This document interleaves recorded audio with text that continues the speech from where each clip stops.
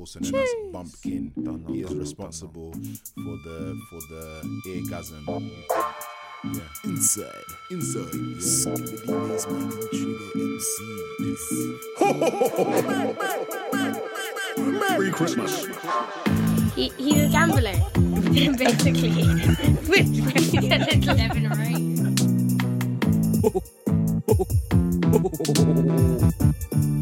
Well, thank you. Here's Rudolph. Yes. I will read some poems. Merry Christmas. Hello and welcome to the Sugar and Dread podcast. First name Sugar. Second name Dread. Yes. That's it. And we are back, and it's still, you know what, winter season, and this is, you know what, a special cold. Yo, it's Christmas Eve. So happy Christmas Eve, innit? It's the day before Christmas and them things there, and so we're giving you a special podcast here today. Special. Yeah, Boris and them man tried to cancel Christmas, innit? And we were like, come on now, Innit? let's behave ourselves. Exactly. So it's a little bit mad. Everything's a bit mad in the UK here right now.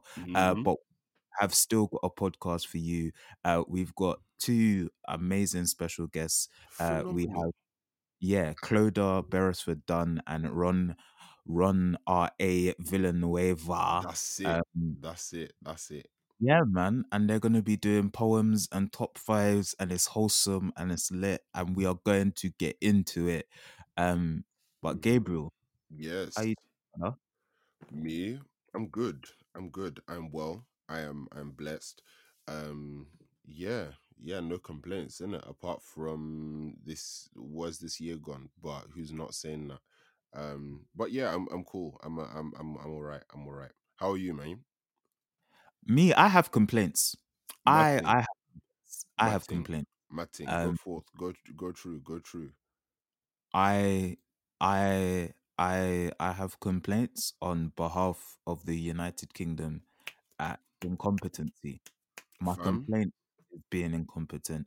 I think like many people, I could have dealt with um the restrictions that are in place Yeah. for this Christmas period. I think like many people, I can hack it. I'm okay with that. What I do not like, and what many people do not appreciate, is the dream selling, is the flip flopping, is the hokey cokey in and out, make it all about all of that You nonsense. know what I mean? But yeah, so I have complaints. So I'm annoyed. I'm Yeah. annoyed. But I'm also realizing that I live with my family, and so in so much as I am annoyed, I have the privilege of being annoyed because I don't have to make like like certain people have much more difficult Christmases coming up and without family and whatever, and there are Yes. just people who, regardless of the lockdown, were like, haha, banter. Yeah. My Christmas was going to be terrible whether we were in or out of lockdown, or lonely or any of those things. And so so in all of that, I think it's a bit mad. It still has me kind of being thankful for my blessings, and I think just being a bit more uh considerate of Yeah. just these times of years and stuff like that. But that's not why we are releasing this podcast, to bring everybody's mood down on Christmas Day. That is not the plan. The plan is to bring everybody's mood up. And Exactly. how we are going to do that is we are going to get cracking. Our first person that we're gonna go with is Ron. Yeah. So Ron is gonna give us his top five. Ron is a bad boy poet, and yeah, let's go. R.A. Villanueva. Yeah. Okay, so it's late here. It's almost 3 a.m. In Brooklyn. I'm recording this by the light of our Christmas tree after a snowstorm And yes, I may have been overthinking my answers to this question for the past couple of days, but let's go. Let's go. These are the top 5 game consoles, I think. I think number 5 is the original NES, the Nintendo Entertainment System, the 8-bit, right? So the thing about it is I grew up with this system.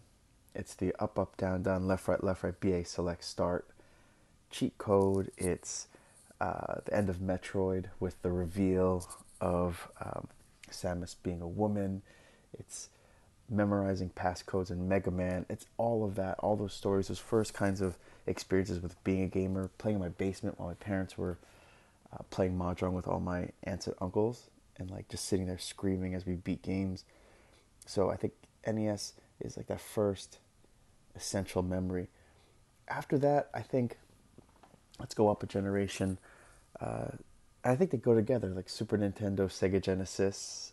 I can't even say them without like having the cadence of Biggie. But that generation was a classic, right? Everything from Sonic to F-Zero, and kind of watching all the graphics kind of spin, and the way in which your mind kind of had to catch up to the things you were seeing. I also think about, and I know I'm rambling on. There was this concept of parallax scrolling on Sega Genesis, where in Sonic, the background and the foreground would move at different speeds. And I think I haven't stopped thinking about that, like how we understand the world through the things that we see or perceive. I keep using parallax scrolling when I talk about poems, and so I think the vocabulary of the SNES Genesis generation. SNES had mode 7, right? That kind of like weird spinning and pilot wings. I use that as I think about poems and crafting poems and building poems and designing poems. Number 3? All right. Let's do the original PlayStation 1, which was just PlayStation back then. And I think the reason that console jumps out at me is the games, of course.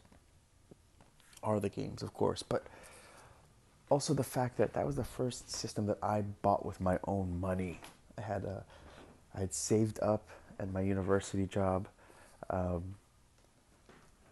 and I was working in this tennis at these tennis courts, and I saved up money and I bought my own PS1, and then I promptly proceeded to hack it with a bunch of my friends, and we had all bootleg games. We never paid for a game. I shouldn't be admitting that, maybe. But yeah, that PS1, so many good memories, so many like all-nighters in university, staying up and playing Puzzle Fighter and Street Fighter. It's a classic. All right, I think we're at number 2. All right, so what I'm going to do is, I think these last 2 are actually really linked. So number 2 game console for me is the PS4. And when we moved to London, I left my Xbox here in Brooklyn. We moved to London, and I didn't know anybody, and we started kind of meeting people, and I started teaching, and everything kind of opened up and bloomed. And once we started feeling like London was home, one of the first things I did was walk over to John Lewis, and they had a holiday deal where the PS4 was bundled with Star Wars Battlefront. And that was also when Xavier, my son, was born. And so my link to the PS4 is being up late at night, feeding him and playing Star Wars with him on my shoulder. And so I'll never forget it, like being there in London and taking care of my first kid and playing games and syncing up with other people here in the States. I think my friendship with Kava was also solidified through PS4. we talked a lot about games. I wrote letters back and forth about the games that we were playing. So I think PS4 has looms large in my memory, and is kind of dear to my heart. And I think right now, if I were to answer you about what the number one game console is, it's not just about quality of games. It's really about memories. So right now, the Nintendo Switch is occupying this core space in my universe because Xavier's playing it now. Like, it's kind of his system. He carries it around. He plays a lot of Animal Crossing. And in quarantine, during this pandemic, he has been playing that game for months now. And it's amazing to watch his brain reconfigure itself to understand all the concepts that are being introduced, for good and for ill. Everything from like how to express yourself individually, what are the things that you collect. He knows how to read menus now. He can do basic math because of managing his bells, and even learning about animals, how they're categorized. Taxonomy is happening through that game. And so I think for me the number one system is Switch, simply because I'm watching my son not only become a gamer, but also become a unique creative person.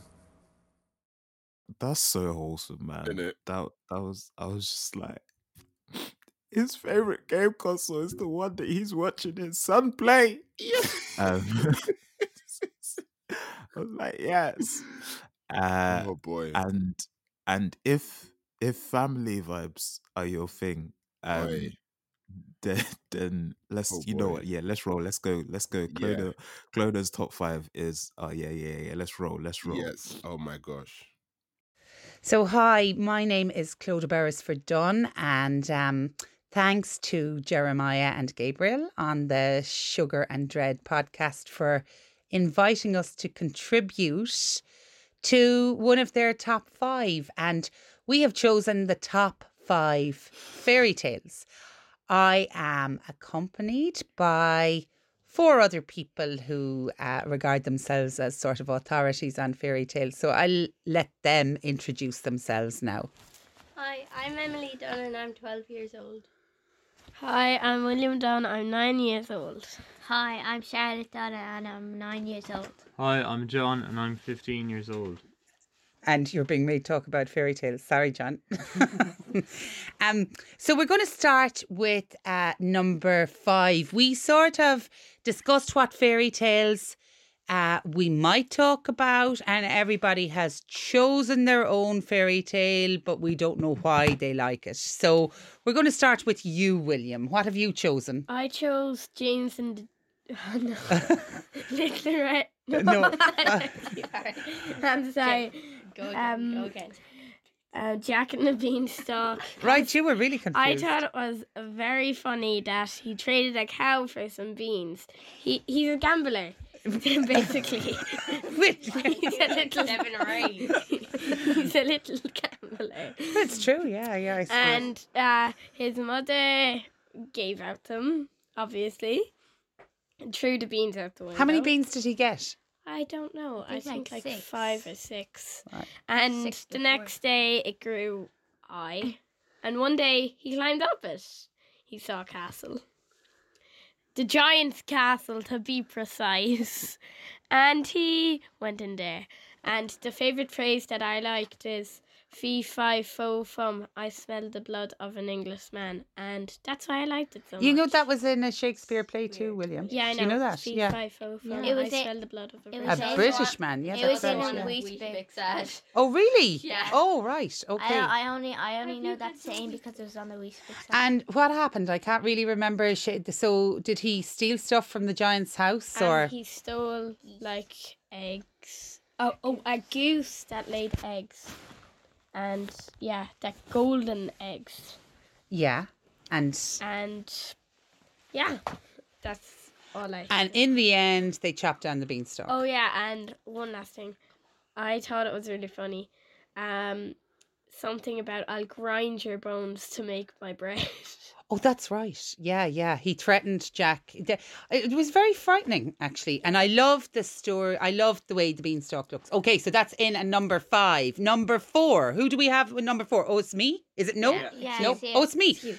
Okay, so my choice was Rumpelstiltskin. I almost chose The Princess and the Pea, but I chose Rumpelstiltskin because when I was a child, Rumpelstiltskin, we had a little cardboard covered ladybird book, and Rumpelstiltskin was the most evil looking little imp sort of fairy on the front of it, and he just kind of made this indelible impression on my mind. So it actually, the story sort of, I couldn't really remember the story, but I looked it up, and it was a really frightening story because it began with somebody's father bragging about them being able to do something they weren't able to do, and then he just got himself into awful trouble, and it was just by the skin of her teeth that the queen found out Rumpelstiltskin's name. And there was just so much, I don't know, there are so many lessons in Rumpelstiltskin.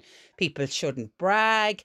You really wonder why the girl who was involved in Rumpelstiltskin, who almost promised her firstborn to Rumpelstiltskin, why she took so much, I don't know, hardship from, sort of criticism from the king. But anyway, that Rumpelstiltskin, I think it deserves to be number 4. Number 3.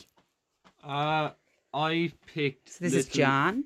Hi, I'm John. I picked Little Red Riding Hood for number 3 because it's a story that's been changed a lot and moved around to fish society like nowadays. But the story of it really is about you shouldn't say the wolf is someone who's asking you a load about yourself, and you shouldn't tell them what you're actually about to do. Because Little Red Riding Hood was just minding her own business, and this wolf kept harassing her. She, he was just he was harassing her on her way through the woods, and she goes, "Oh, I'm going to see my grandmother with a basket of whatever," because she was sick. And the wolf went to her house, and in one of the one of the stories about it, he ate the grandmother, and pretended to be the grandmother so the wolf could then eat Little Red Riding Hood. But thankfully, in the end, the hunter comes on and kills the wolf, and it's all good then. But Okay. That's my fairy tale anyway. Perfect, John. Perfect. And we're at number 2. Thank you, John. Okay, I'm number 2.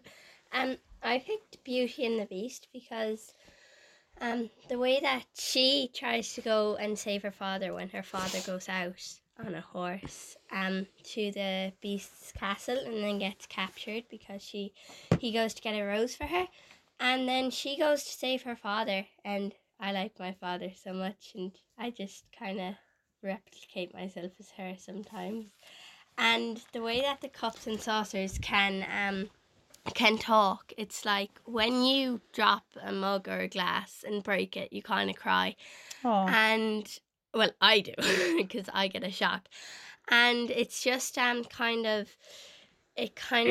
represents that everything has feelings, even though not everything has feelings, but that kind of brings it to life. So that's why I think it should come in at number 2. Okay, Emily, excellent. So that's Beauty and the Beast at number 2. And finally at number 1. So, Charlotte, you're number 1. I picked Rapunzel because this year has been very different to other years, and this year especially, like you've been trapped in a tower. It felt like you've been trapped in a tower for ages.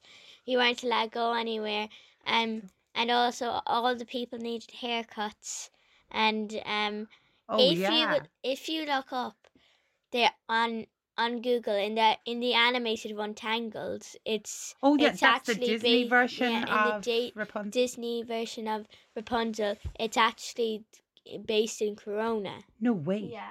No way, is it? Yeah, That's she grew up amazing. in Corona. She was born. So Rapunzel with really long hair Reminds me of this year because everybody of needed coronavirus and quarantine. no one was allowed to leave Wow. the houses. Well, that is a really, really good way to end odd, this but- top 5. So in number 5, we had Our Jack and the honourable Beanstalk. mentions. Yeah, honourable mentions. We won't even go into those, William. I think we're running out of Okay. time. 4, we had Rumpelstiltskin. Stiltskin. 3, we had Little Red Little Red Riding Hood. 2, Beauty and the Beast. and 1. Rapunzel. So we'll just have a collective thank you. Well, thank you. Thank you. Goodbye. you. And Bye. happy Happy Christmas. Easter. Bye-bye. Bye. Bye-bye. Bye. That Oh my might word. just be my favorite top 5 Ever ever. of all time. Fam, I Ah. was. Do you know how many times I was just in tears listening to when I think when it was William when he started and he was like he's a little gambler. I was like, what? I was like, yeah, Jack and the Beanstalk. Jack was really out here. He was like, yeah, I'm gonna gamble my whole. He was like, rah. My, I didn't even deeped it. he Man was a gambled. gambler out here. I was like, yo, William is seeing. He's seeing between the lines. He's really seeing the truth. Absolutely. Oh my god! Uh, Because he did the and equivalent of like basically gamble away his whole family's fam, life savings. fam, it was mad. It was mad. And then Emily's Yeah, as well was really. I was like, oh, this is when she was talking about her dad, and then when she yeah, was talking about the plates and stuff, and I was like, yeah, things have feelings too. so yeah. And then obviously Oh. Charlotte spitting facts, Yeah. the stuff about like Corona and all of that kind of stuff, and I was like, Yeah, right, yeah, I was because when yeah, I first saw that, I was like, this must just be some conspiracist Twitter thing, and then I was like, oh yeah, no, it's yeah, real. yeah. Um, Like going into like thesis level analysis of fam. these fairy tales. And shout out shout out John for being for being for just being yourself. That's it.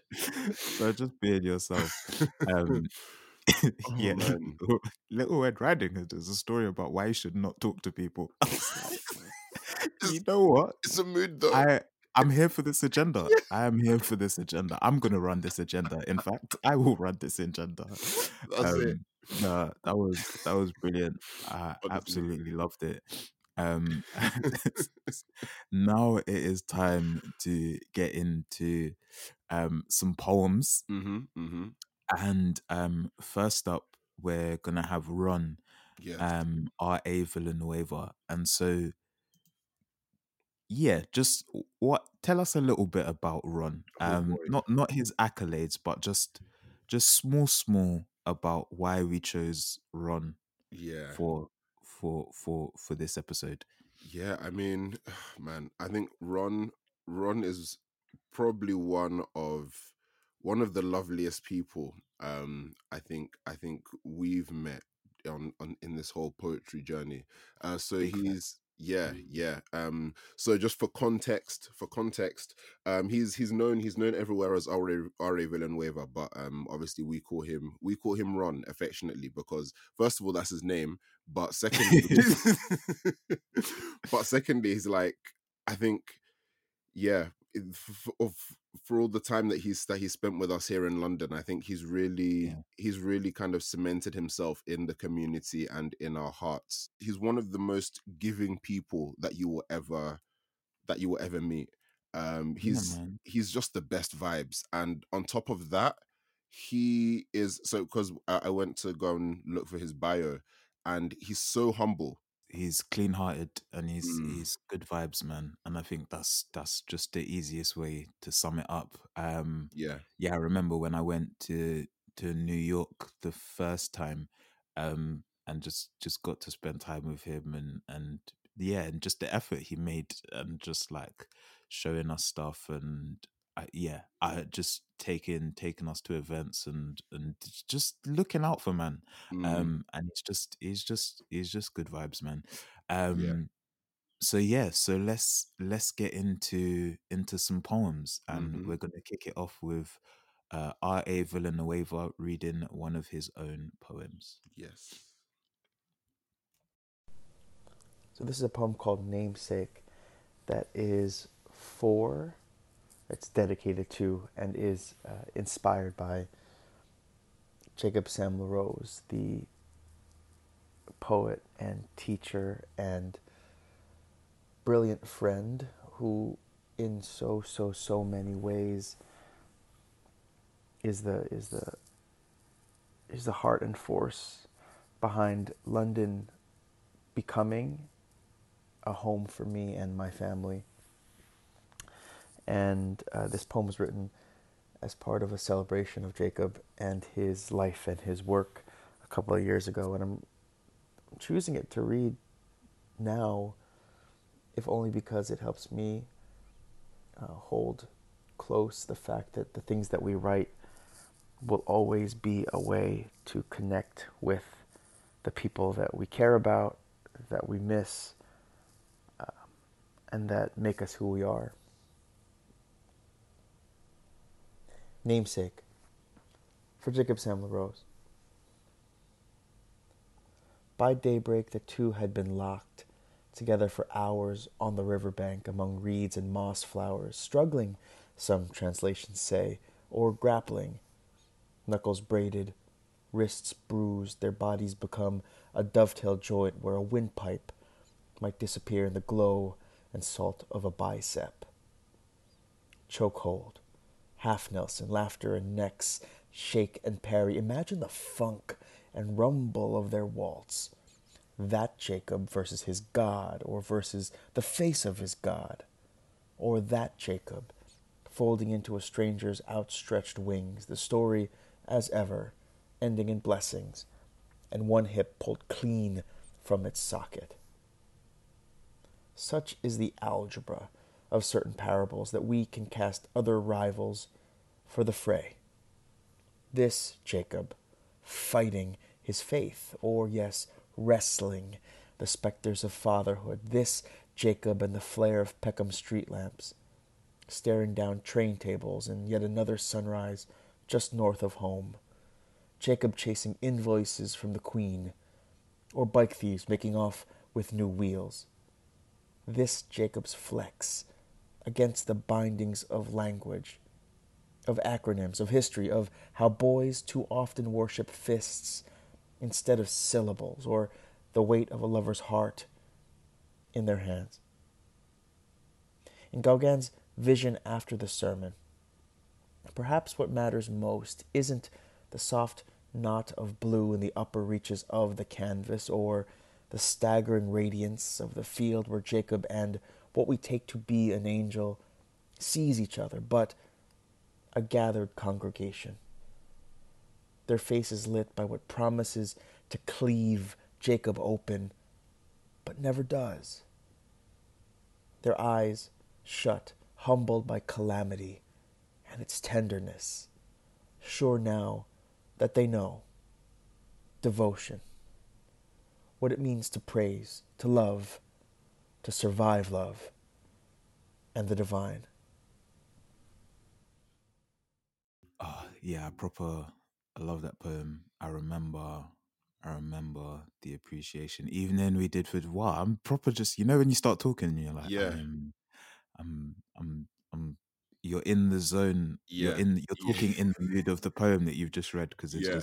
it's taken you there. Mm. But yeah, I remember first hearing that poem and then seeing it published. I can't remember where it was published, but I then think, seeing was it it the Rialto published. that you saw it in? Maybe I think it was a Rialto, and then Yeah. like seeing it there, and I was like, "This is just beautiful, man! Just Mm. like beautiful."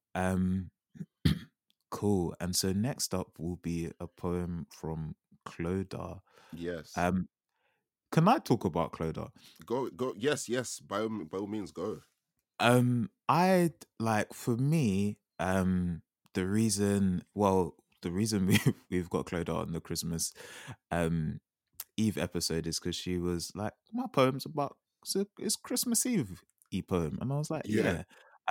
But I think what I just love Clodagh makes me really just appreciate and value this podcast, absolutely. because we read random people's, well, we read poets' poems, and it's not like sometimes we know the poets, but loads of the times we're just like, wow, we've seen people's work, we're impacted by Mm, people's work, we love it. And Clodagh's poem was one of those poems where it was just like, raw, this is sick. And we just spoke about it, and then we tagged them, like we tagged these poets when we put it up online. And mhm. um just Clodagh's response to having us read her poem, and just her um yeah, her engagement with us, her gratitude to us for reading the poem, just the joy and the kindness, and um her her vibes, and her willingness to be like, yeah, I want to do this as well. I've never met you people, but you guys treated my poem well, and because of Mm, that, and then finding out that she listens to the podcast with her family, and now yeah. her family are on the podcast, and it's just, I think it's just, it makes me um really thankful that we even do the podcast, to be able to Yeah. like read people's poems, but then for them to give us the privilege of um of having more Mm, than just their just the poem that we got to read. yeah. And so with that, we now are able to introduce Clodagh reading one of her own poems. Mm-hmm. Ruminant. What happens to a heart after death? It pounds around the rib cage, at last leaps through the sternum into the menacing wood, grows a coat of fur, thickening around the neck, becomes crepuscular, cannot bear to be seen. Crumans beneath its beautiful eyes secrete waxy tears, its four-chambered stomach barely taking in sustenance. From spring on, its antlers grow an inch each day, velvety at first as they emerge, but hardening to woody bone for the anger of the autumn rut. At times, the stag tips back his majestic crown. A Christ with hands nailed up, he bellows to the heavens, then sheds his antlers and begins again and again. Mm, Mm, yeah. Yeah. mm. I don't know, Wow. there was almost like raw, Innit? raw.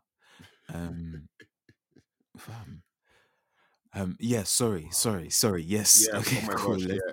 It's like Let's keep moving. yeah, like so when we get these recordings through, we always listen to them like independently, and then obviously Jeremiah listens to them when he's kind of like uh rounding them out, ready for the episode.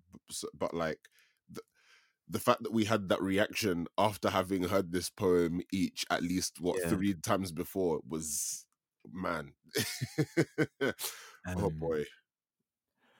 Yeah. Cool. So so now we're gonna get into our poets reading poems from other people. Uh-huh. And cool. So let's give them a hit of the bios, man. So Oh, we're starting with Ron. Give them a little something something from the bios. yeah. Okay. So as I mentioned, Ron has got kind of he's got kind of single sentence bios in various places. Thankfully, his humility couldn't hide his accolades from us for much longer, because I managed because I managed to Got too many construct. accolades to be humble, bro. That's We it. get Oi, listen. You have to gas your people in it. So I've assembled a pretty hefty bio from his accolades that I've seen online. So, and this is only a smidgen, right? R.A. Villanueva is the author of Reliquaria, which was published by the University of Nebraska Press in 2014, which was the winner of the Prairie Schooner Book Prize in poetry. He's the founding editor of Tongue, a journal of writing and art, which is a literary project dedicated to challenging borders and expanding the notions of form and translation. He is also the winner of the inaugural 9th Letter Literary Award for Poetry. His poems Annus Mirabilis, When Doves, and Archipelagic have been published by the Academy of American Poets. His writing appears or is forthcoming in Plowshares, Ambit, the Poetry Review, Poetry, the Rumpus, the Rialto, Guernica, the American Poetry Review, Crack Pit, the Wolf, Crazy Horse, 5 Points, The Common, The Margins, Visual Verse, and Wilderness. Yeah, there are so more, and he's got interviews with Kaveh Akbar, with Mary Jean Chan, with Kari Chingonyi, rolling with the big guns, honestly. Yeah. And he was born in New Jersey, and he currently lives in Brooklyn, New York, with his wife and 2 kids. In Brooklyn, stand up. That's I'm I'm gonna crop that. I don't know why I did that. I apologize, Ron. Oh Um, dear. let's get into the poem. Yes, yes. I cannot, of course, speak for anybody else, but I know that for me there are poems and songs that are on repeat, whether that's on playlists or printed out and kept inside notebooks or just looping in my skull. And this poem by Somaj Sharif is one of those compass points for me. It helps orient and in some ways configure my breathing, my writing, my sense of place in the world. Desired Appreciation by Somaj Sharif. Until now that I've reached my 30s, all my muse's poetry has been harmless, American and diplomatic. A learned helplessness is what psychologists call it, my docile, desired state. I've been largely well behaved and gracious. I've learned the doctors learned of learned helplessness by shocking dogs. Eventually, we things give up. Am I grateful to be here?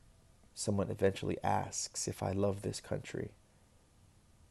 In between the helplessness, the agents, the nation must administer a bit of hope, must meet basic dietary needs, ensure by tube, by nose, by throat, by other orifice, must fist bump a janitor, must muss up some kid's hair and let him loose around the Oval Office. Click, click could be cameras or the teeth of handcuffs closing to fix the arms overhead. There must be a doctor on hand to ensure the shoulders do not dislocate. And there must be Prince's raspberry beret. Click, click could be Morse code tapped out against the coffin wall to the neighboring coffin. Outside my window, the snow lights cobalt for a bit at dusk, and I'm surprised every second of it. I had never seen the country like this. Somehow I can't say yes. This is a beautiful country. I have not cast my eyes over it before. That is, in this direction, is how John Brown put it when he looked out from the scaffold. I feel like I must muzzle myself, I told my psychiatrist. So you feel dangerous, she said. Yes. So you feel like a threat. Yes. Why was I so surprised to hear it? You know, one of the things I love about this is hearing our poets just read and talk about their favorite poems. Yeah, it's great. It's great. That one, yeah. Sorry, is it, wait, yeah, I feel like you were gonna say something. No. Oh right, okay. Okay. And next up we've got Claude. So okay, so for context, when I said that she had a Christmas Eve poem, Mm. or a poem around that subject. It was not her last poem. So when it started, I was like, I hope. I was like, maybe I should have clarified. There was this poem. There's Yes. the Christmas Eve poem. But yeah, give us a little bit. Give us some of the bio, Gabriel. Mm-hmm. Right. So, Clodagh Beresford Dunne's poems have been published and are upcoming in Ireland, the UK, and the USA, including Poetry Ireland Review, the Irish Times Poetry, that's poetry in all caps, and Poetry London. Right, her poem Seven Sugar Cubes was voted Listowell's. I might have butchered that name, so apologies. Listowell Writers Week Irish Poem of the Year at the 2017 Irish Book Awards. She was chosen by Edna O'Brien as the recipient of the 2019 UK Clarissa Lord Emerging Writer Award. She is also the recipient of the Arts Council of Ireland Emerging Writer Bursary. She's also a qualified lawyer and lives in the harbour town of Dungarvan County, Waterford. I think the Co is county. I don't know. Is it county? Raw. This is so too much time. Waterford with her husband and 4 children. The 4 children who you heard just now on the podcast. Gang. Yes. Shout out the children. And she is currently assembling the manuscript for her first full collection. I know for a fact that I'm going to be getting it. Listeners, as soon as you hear word that that's a thing, purchase it, because you've heard her poems on 2 episodes of the podcast now, so you know it's gonna be fire. Unless you got anything to say, let's roll the tape. Let's go.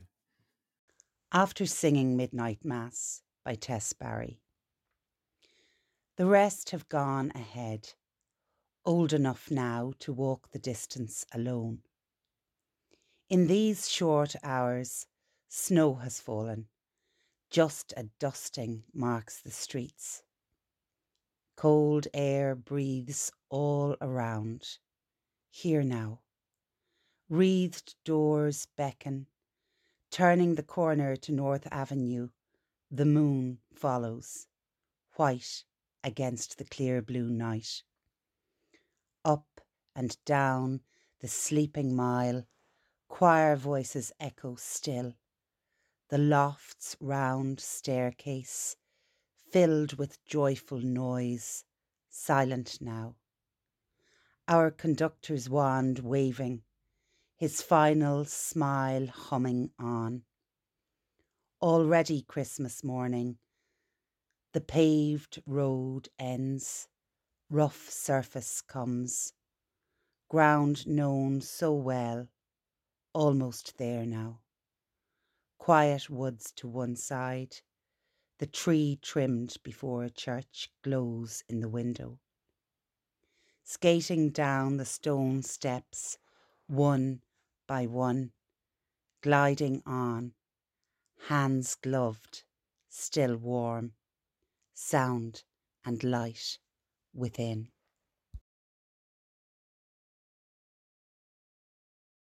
That was After Singing Midnight Mass by Tess Barry, and it was first published by Manchester Metropolitan University, by the Manchester Writing School there in 2015 as part of their shortlist poems for the Manchester Poetry Prize that year.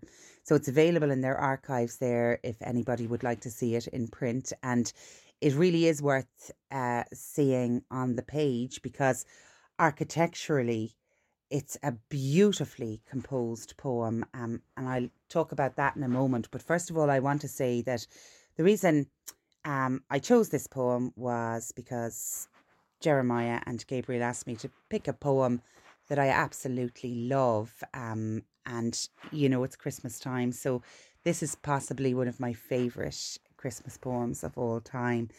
I think the reason for that is that it's distinctly personal, yet it's a universal poem. It gets purchase on this quietness and stillness and peace of Christmas Eve, that's so perfect. And in a way, I suppose, as an Irish person, we're not really used to snow on Christmas Eve. It's from a Hallmark card for us. And yet this poem allows me into it because there's reference to a very, very common memory for Irish people of midnight mass. And it was something that it's something that it actually isn't done a lot anymore in Ireland. But midnight mass, that 12 o'clock mass, which was completely surreal.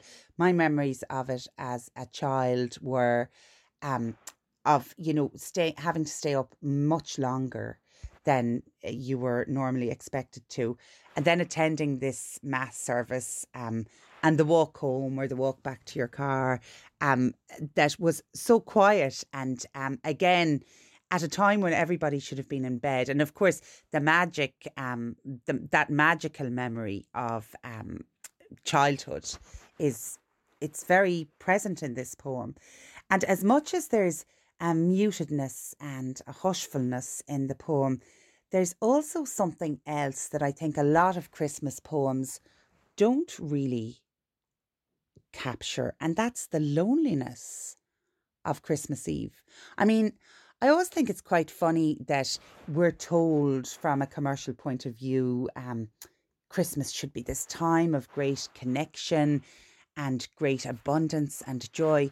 Whereas the reality is that Christmas is one of those times, more so than any other time in the year, where our losses and our absences are absolutely magnified and placed right in front of us because we're not working and we're not doing the normal things that we do throughout the year.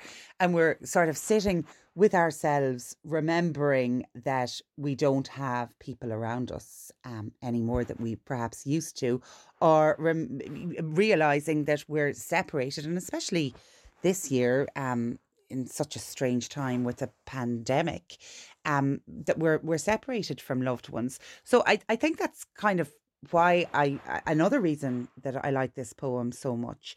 The poet does this really well in uh, making reference to things like, walking the distance alone. She makes reference very regularly throughout the poem to the cold air breathing all around, the dusting of snow marking the streets, the sleeping mile, and then dead in the centre of the poem, which would be sort of like five stanzas in, there's this wonderful line called "The loft's round staircase." That's how it reads. And it's filled with joyful noise. And for me, that's this the mention of that spiral staircase is this labyrinthine return to the singing, to the memory, to the closeness that we might have experienced as children. And that's when the poem gains this warm energy that it carries through to the final line. And it's a poem of great hope for that reason.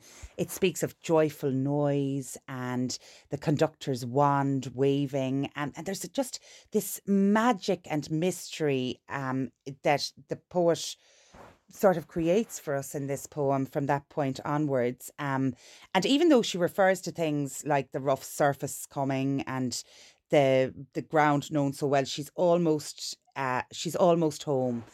And I just think it's fantastic. And as many Americanisms as there are in there, like after singing midnight mass and the trees being trimmed, um, the use of the English language, like you mightn't find it this side of the world. We understand it so perfectly. So for me, it's just probably my favorite Christmas poem, and I I just think it's really wonderful, and I think everybody should read it. And thank you very much. I loved the way she spoke about that poem. Yeah. And yeah, I think that was so right for Yeah, well, yeah, that was just so right for, I feel like personally for Mm, me and the times and the vibes and everything that's kind of yeah, going on right now. So yeah. thank you very much, Clodagh. Hmm. And that is the podcast. Yeah. We had special guests for you, R.A. Villanueva and Hmm. Clodagh Beresford, Dunne. Hmm. But they did well, Clodagh didn't come alone. That's it. Big shout out to Emily, William, John, and Charlotte as Hmm. well, for featuring, Yeah, and giving us the reels about fairy tales, man. that's it. Um, yeah. What other poems did they read? Who else featured on the podcast via them, Gabriel? So, so R.A. Villanueva read Namesake for Jacob Samla Rose. Shout out Jacob if you are listening. Uh, Brup, brup. yeah. And Clodagh Beresford Dunn read Ruminant. She also read Tess Barry's After Singing Midnight Mass, and Ron read Solmaz Sharif's Desired Appreciation. Yeah. Yeah, Mhm. yo. The music that you're listening to in the background is by Gabriel P. Jones. Yeah. Follow us on Twitter at Sugar and Red. Follow us. Um, yeah. The winter season is still not over. It's still not over. Um, so we will be coming back with another episode filled with guests for Merry you. Christmas. And in the meantime, what we want to say is, have a Merry Christmas. Yeah, we're very aware that because of the pandemic and all of that, Yeah. Christmas is going to be different for a lot of people this year. But yeah, we're sending out love, we're sending out good vibes, and yeah, man, our voices will be accompanying you over this season. So Yeah. we're here for you. We got you. Mhm. We got you. Yeah. They can't cancel love, innit? So we're here.